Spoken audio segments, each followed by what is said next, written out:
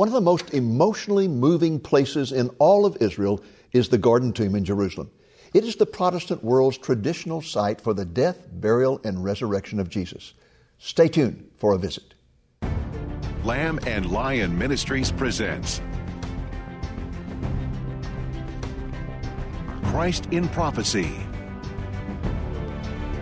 a program that focuses on the fundamentals of Bible prophecy, showing how current events in the news relate to biblical predictions of end-time events and the soon return of Jesus. Now, here's your host, Dr. David Reagan. Greetings in the name of Jesus, our blessed hope, and welcome to Christ in Prophecy. For 9 weeks now, I have been taking you on a pilgrimage to the Holy Land. We have covered many biblical sites like Capernaum, Chorazin, Nazareth, Megiddo, and Jerusalem.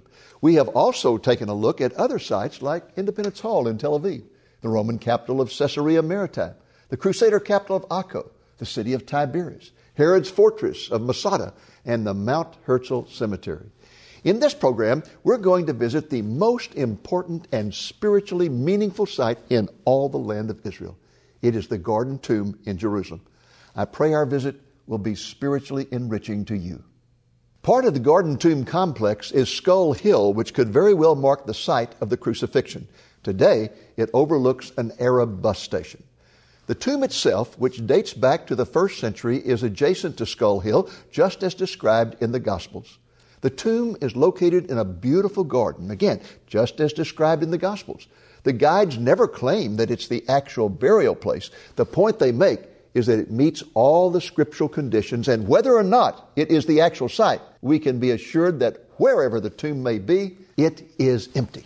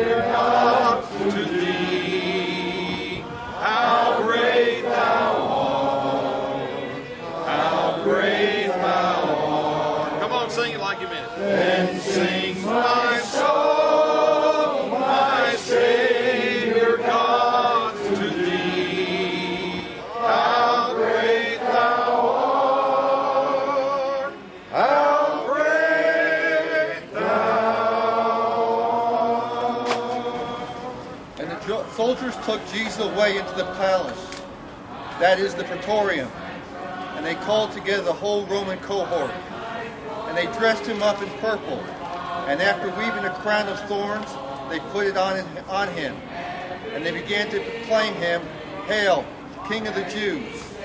And they kept beating his head with a reed, and spitting at him, and kneeling and bowing before him. And after they had mocked him, they took the purple off him, and put his garments on him, and they led him out to crucify him. He tore the bars away, Jesus my Lord. From the grave he arose, with a mighty triumph over his foes. He arose from victor with the dark domain, and he lives forever with his saints to reign. He arose, hallelujah, Christ rose. One more time. He arose, hallelujah, Christ arose. And even, Master, in remembrance that the legions of angels stood ready to eradicate mankind, you cried out, "Father, forgive them. They know not what they do." Master, as we take the bread in remembrance of the broken body. Hebrews chapter 1. I was reading through the New Testament many years ago.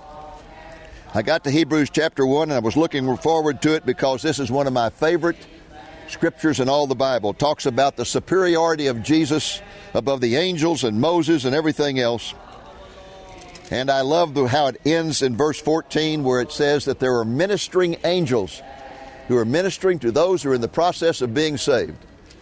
And I have depended on those angels many times. I ask the Lord to post one at my house every time I leave on a trip like this to watch over my family.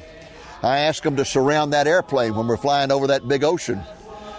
So if you've never used the ministry of angels, I suggest you start doing so. But I got the first one, which is not a full sentence. And look at what it says. God, who at various times and in various ways spoke in time past to the fathers by the prophets. And I started to go to verse 2, and the Holy Spirit said, stop. Now, I don't know if you've ever had those experiences. I'm sure you have if you read the scriptures often. It's called a rhema. A rhema is where the Holy Spirit speaks to you from the scripture to give you a special message. You might read a verse 101 times and it never say anything to you, but the 102nd time it'll jump off the page, grab you by the throat, shake you till your teeth rattle, because you have a need in your life that never was there before that scripture is going to speak to. And that's what happened that day. I said, well, Lord, that's not even a full sentence. Read it again. So I read it again. God, who at various times and in various ways spoke in time past to the fathers by the prophets. So I got to thinking about that. And I thought, well, I'll go over to the Old Testament and I'll take a look and I'll see what are the various ways that God spoke through the prophets. And it didn't take me long to make a list of them, and I'm sure you could too. The very first thing that I thought of was the most obvious, the writing prophets. The Old Testament is full of writing prophets. Isaiah, Jeremiah, Ezekiel, Daniel, the Hosea, Joel, Amos, the major prophets, the minor prophets. David in the Psalms many times spoke prophetically, full of prophecy, even prophecies in the histories that we have. So I began to think about the writing prophets, and then I began to think it says various ways and in various people, and I got to thinking about the great variety of people, from a king like David to a sophisticated, erudite, educated man like Isaiah, to a man like Amos, who was a fig picker from Tekoa, brave men like Daniel, cowards like Jonah. There were all kinds of people that he used. It depended upon whether their heart was searching for him or not, whether he could use them. And then I got to thinking, well, what was there besides the writing prophets? And it occurred to me the Bible is full of oral prophets. These were prophets who never wrote anything. People wrote about them. Oral prophets like Elijah and Elisha. They didn't write anything, but people wrote about them. Or the Old Testament's full of oral prophets. I went through one time, make a list of the oral prophets. I was just overwhelmed. Many of them are not even named. They'll be referred to as the old prophet, the young prophet, something like that. One of my favorites is Micaiah, a prophet many have not usually heard of. But there was a time when Ahab and Jehoshaphat, who an ungodly king and godly king, were going to go out to battle together against the common enemy. And Jehoshaphat said, hey, before I go into battle, I always have the prophets come and tell us whether we should go or not. And Ahab said, the prophets, I don't care anything about the prophets. He said, I've got 400 of them, and all they ever do is come and tell me what I want to hear. He said, there's only one who will tell me what I don't want to hear, and I don't like him. Jehoshaphat said, okay, let's get him. And he was Micaiah. And Micaiah came in and he said, and he revealed something that was very amazing. He said, I saw the Lord in his throne room. Very few people were ever given that opportunity. Isaiah saw the Lord high and lifted up. Micaiah saw the heart. And he said, and I say to you, if you go to battle tomorrow, you're going to be defeated. And Ahab turned to Jehoshaphat and said, see, I told you, he always tells me things I don't want to hear. Well, you've got the writing prophets, you've got the oral prophets. And in fact, in the New Testament, you have oral prophets. Philip had 4 daughters who were prophets. Agabus confronted Paul at the end of his 3rd missionary journey and wrapped a rope around him and said, don't go to Jerusalem. If you do, you'll end up in bondage. And he said, I'm going anyway. And the greatest prophet who ever lived. Of course, John the Baptist was an oral prophet. And the greatest prophet who ever lived, Jesus himself, was an oral prophet, except till you get to the end of the Bible, when he dictates 7 letters to 7 churches. And then he actually wrote the scripture. So you've got the writing prophets, you've got the oral prophets. And then I got to thinking, well, there's another category, and this is one of my favorites. Sometimes God would speak to the writing prophets and the oral prophets, and he'd say, stop speaking, stop writing, and start acting.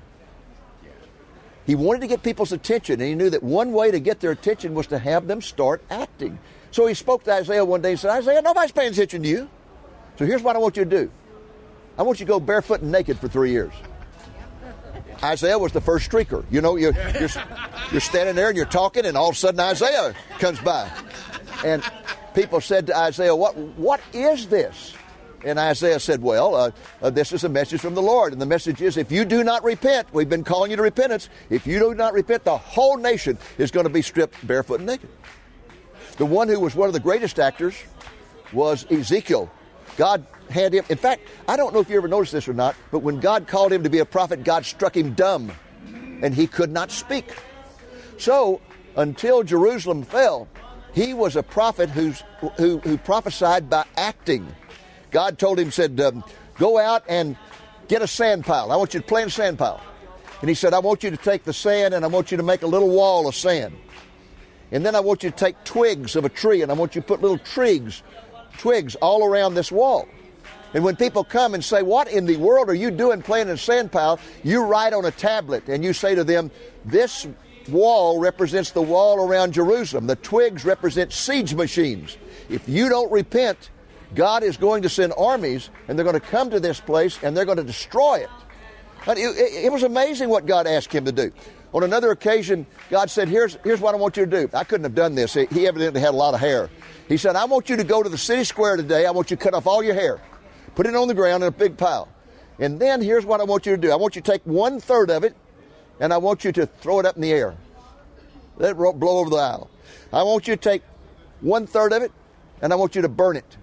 And now take the last third, throw it up in the air, and take a sword and chop at it. I'm sure by then they call the guys in the from the funny farm to come get this crazy man. And when they asked him what that meant, he wrote down, he said, here's what it means. If you do not repent, this city is going to fall. 1/3 of you will be destroyed by the fire. 1/3 of you will be destroyed by the sword. And 1/3 of you will be taken over the wall into captivity. He did that over and over. On one occasion, the Lord spoke to him and said, tomorrow morning you're going to find your wife dead. And when she's dead, I just want you to leave her there. I don't want you to prepare a body for burial. I want you to walk off, go into the city, and start doing your prophetic thing. And when people come to you and say, your wife is dead, we found her dead, why are you out here doing this? Why aren't you attending to her? I want you to write on a tablet, and I want you to tell people this, that if they do not repent, this city is going to fall, and when it falls, it will fall so quickly and so decisively that the living will not be able to take care of the dead. That's just a few of the things he was asked to act out. Jeremiah was told on one occasion, take an ox yoke, put it on your shoulders, and walk around with that thing on your shoulders, and when they ask you what that's all about, say, it is the will of God for you to surrender and go into captivity. That made him real popular. He was called a traitor, thrown into a pit, and almost murdered because they didn't want to hear the message of the God. I think the greatest actor, the one who's going to get the Oscar when all of the awards are handed out, is going to be Hosea. Hosea, who was asked to marry a prostitute. And he did. He said, here was the holiest man in all the land. And God said, go marry a prostitute. He said, well, Lord, he said, do it. And he did it.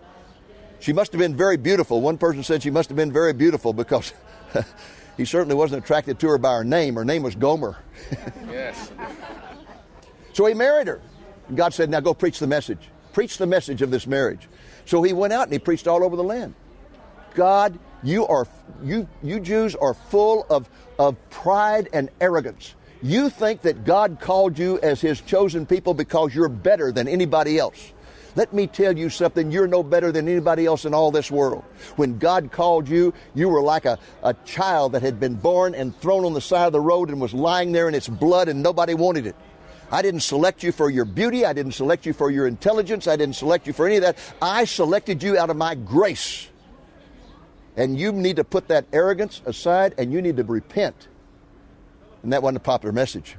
He was severely mistreated. He comes back home. And when he comes home, he can't believe. He cannot believe what's happened. He comes back home and he finds that while he's out preaching his heart out and being persecuted, that this wife, to whom he had given his good name, his wealth, everything he had, that this wife had suddenly succumbed to her old passions. And she was actually back out on the auction block in the center of town, auctioning herself off to the highest bidder. He was crushed. He cried out to God, God, how could you allow this to happen, for my wife to return into prostitution? And God said, go preach the message. And the message was, I gave you my good name. I gave you blessing after blessing after blessing. And what did you do? And these are the actual words. You spread your legs to the first person who came along. You are a harlot nation. You are a prostitute nation.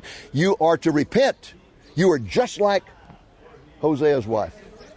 So Hosea preached that message, and again, nobody liked it. He came back home, and when he had preached his heart out, he got back home, and as he walked up to his door, he looked next door, and next door, his next door neighbor was on the front porch with a golden idol, and he was worshiping and kissing the idol, and Hosea cries out, oh my God, men kiss calves.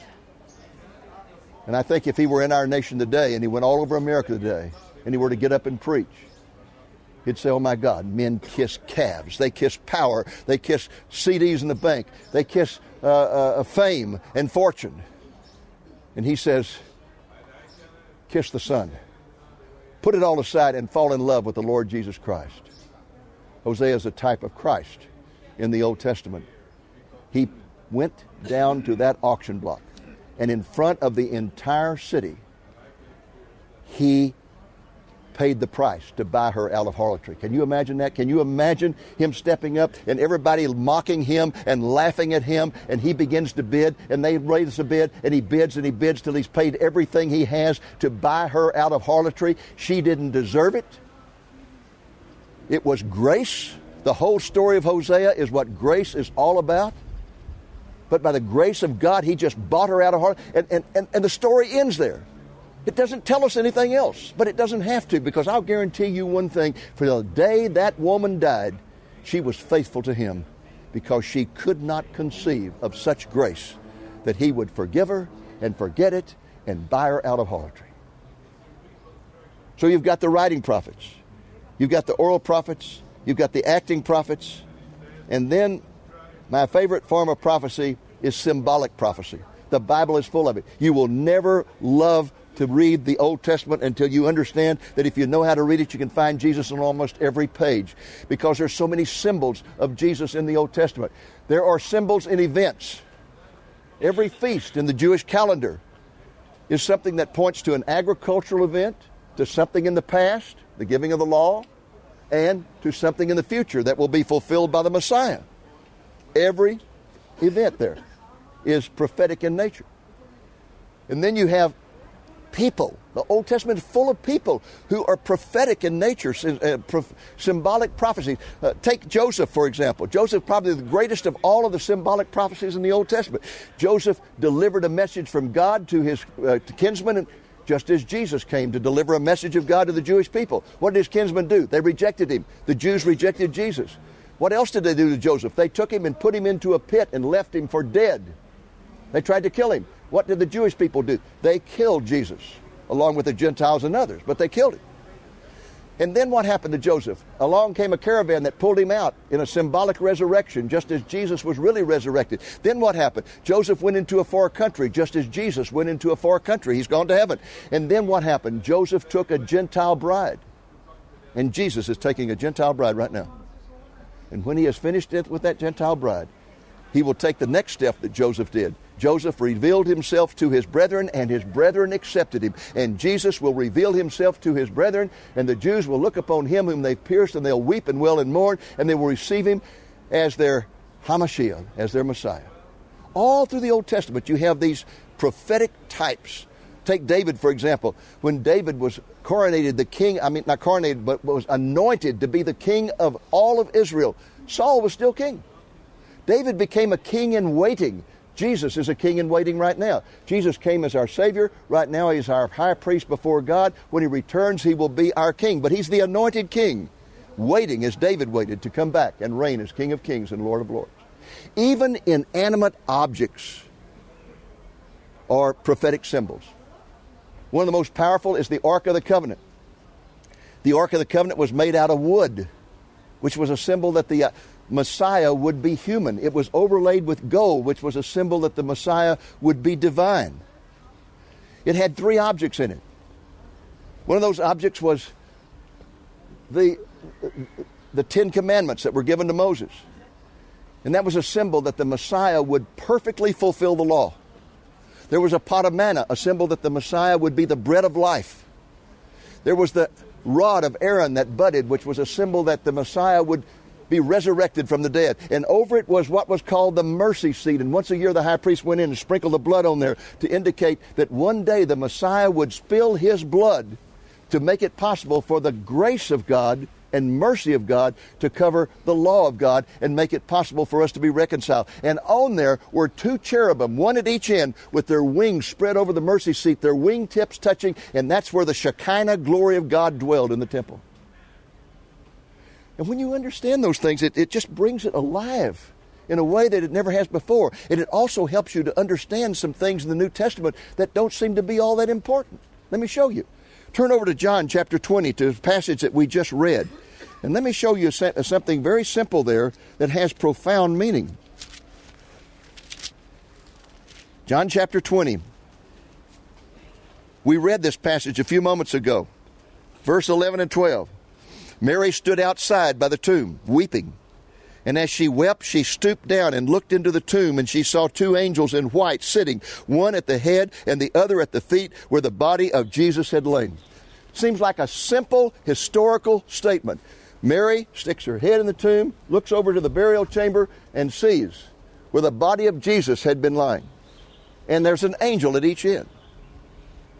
But you see, if you understand symbolic prophecy, you understand that what Mary really saw when she looked into the tomb, she saw the mercy seat where the blood had been spilled, with a cherubim at each end, an angel at each end. This was a symbol that the whole meaning of the Ark of the Covenant had been fulfilled in the life and death and burial of Jesus Christ.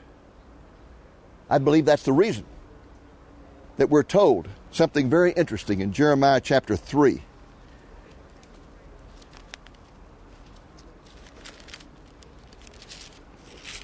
Look at verse 16. Jeremiah 3, verse 16. It's speaking of the millennial reign of Jesus Christ. Then it shall come to pass, when you are multiplied and increased in the land in those days, this is the millennium, says the Lord, that they will no more say, the Ark of the Covenant of the Lord, it shall not come to mind, nor shall they remember it, nor shall they visit, nor shall it be made any more. At that time Jerusalem shall be called the throne of Yahweh, and all the nations shall be gathered to it in the name of Yahweh. To Jerusalem no more shall they follow the dictates of their evil hearts. When the millennial temple is built, there will be no Ark of the Covenant in the Holy of Holies. It will be empty. It will not be needed, because Jesus will be there, and He is the absolute fulfillment of the Ark of the Covenant as our Lord and Savior.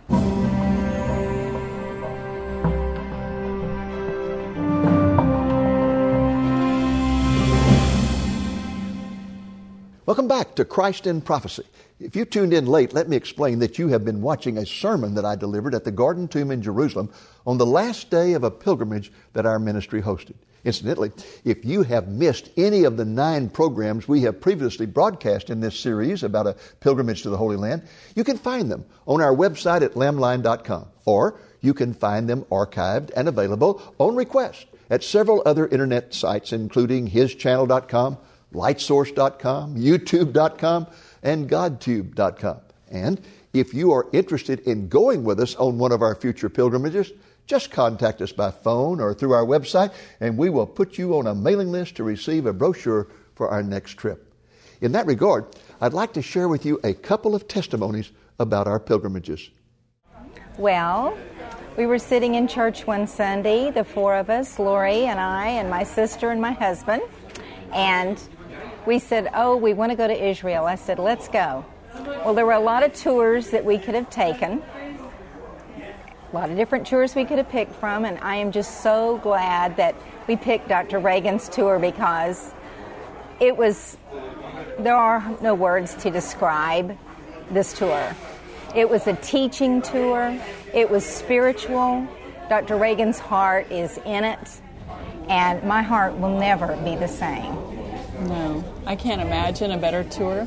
I can't imagine anyone with a heart like his, and it was obvious because he wanted to share that so much with us that it was the most rigorous trip.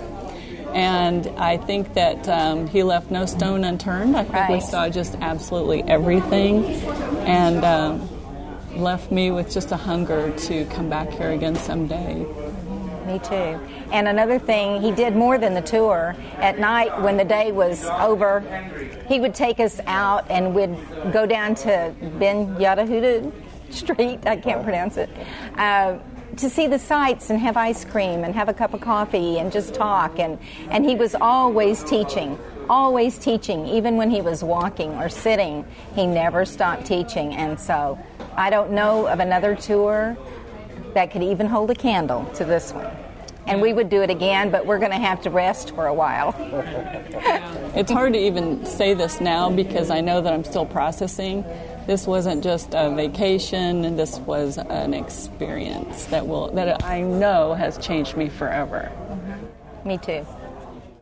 Well, that's our program for this week. I hope it has been a blessing to you, and I hope you'll be back with us next week for our final program in this series, when we will be at the Church of the Ark of the Covenant, located on the outskirts of Jerusalem. Until then, the Lord willing, this is Dave Reagan speaking for Lamb and Lion Ministries, saying, look up, be watchful, for our redemption is drawing near.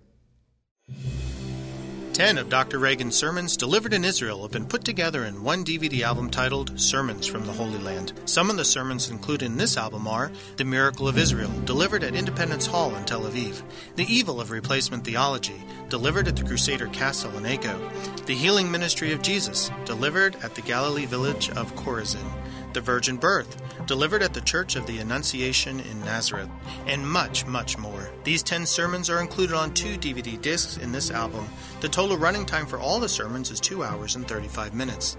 This inspirational album could be yours for a donation of $25 or more, plus the cost of shipping. To order, call the number you see on the screen or place your order through our website at lamblion.com. Christ in Prophecy is made possible through the faithful and generous support of viewers like you. Please consider making a donation to Lamb and Lion Ministries so that we can continue broadcasting the message of Jesus' soon return. Thank you, and God bless you. Thank you for joining us on today's Christ in Prophecy, a presentation of Lamb and Lion Ministries, a non-denominational ministry dedicated to teaching the fundamentals of biblical prophecy and proclaiming the soon return of Jesus.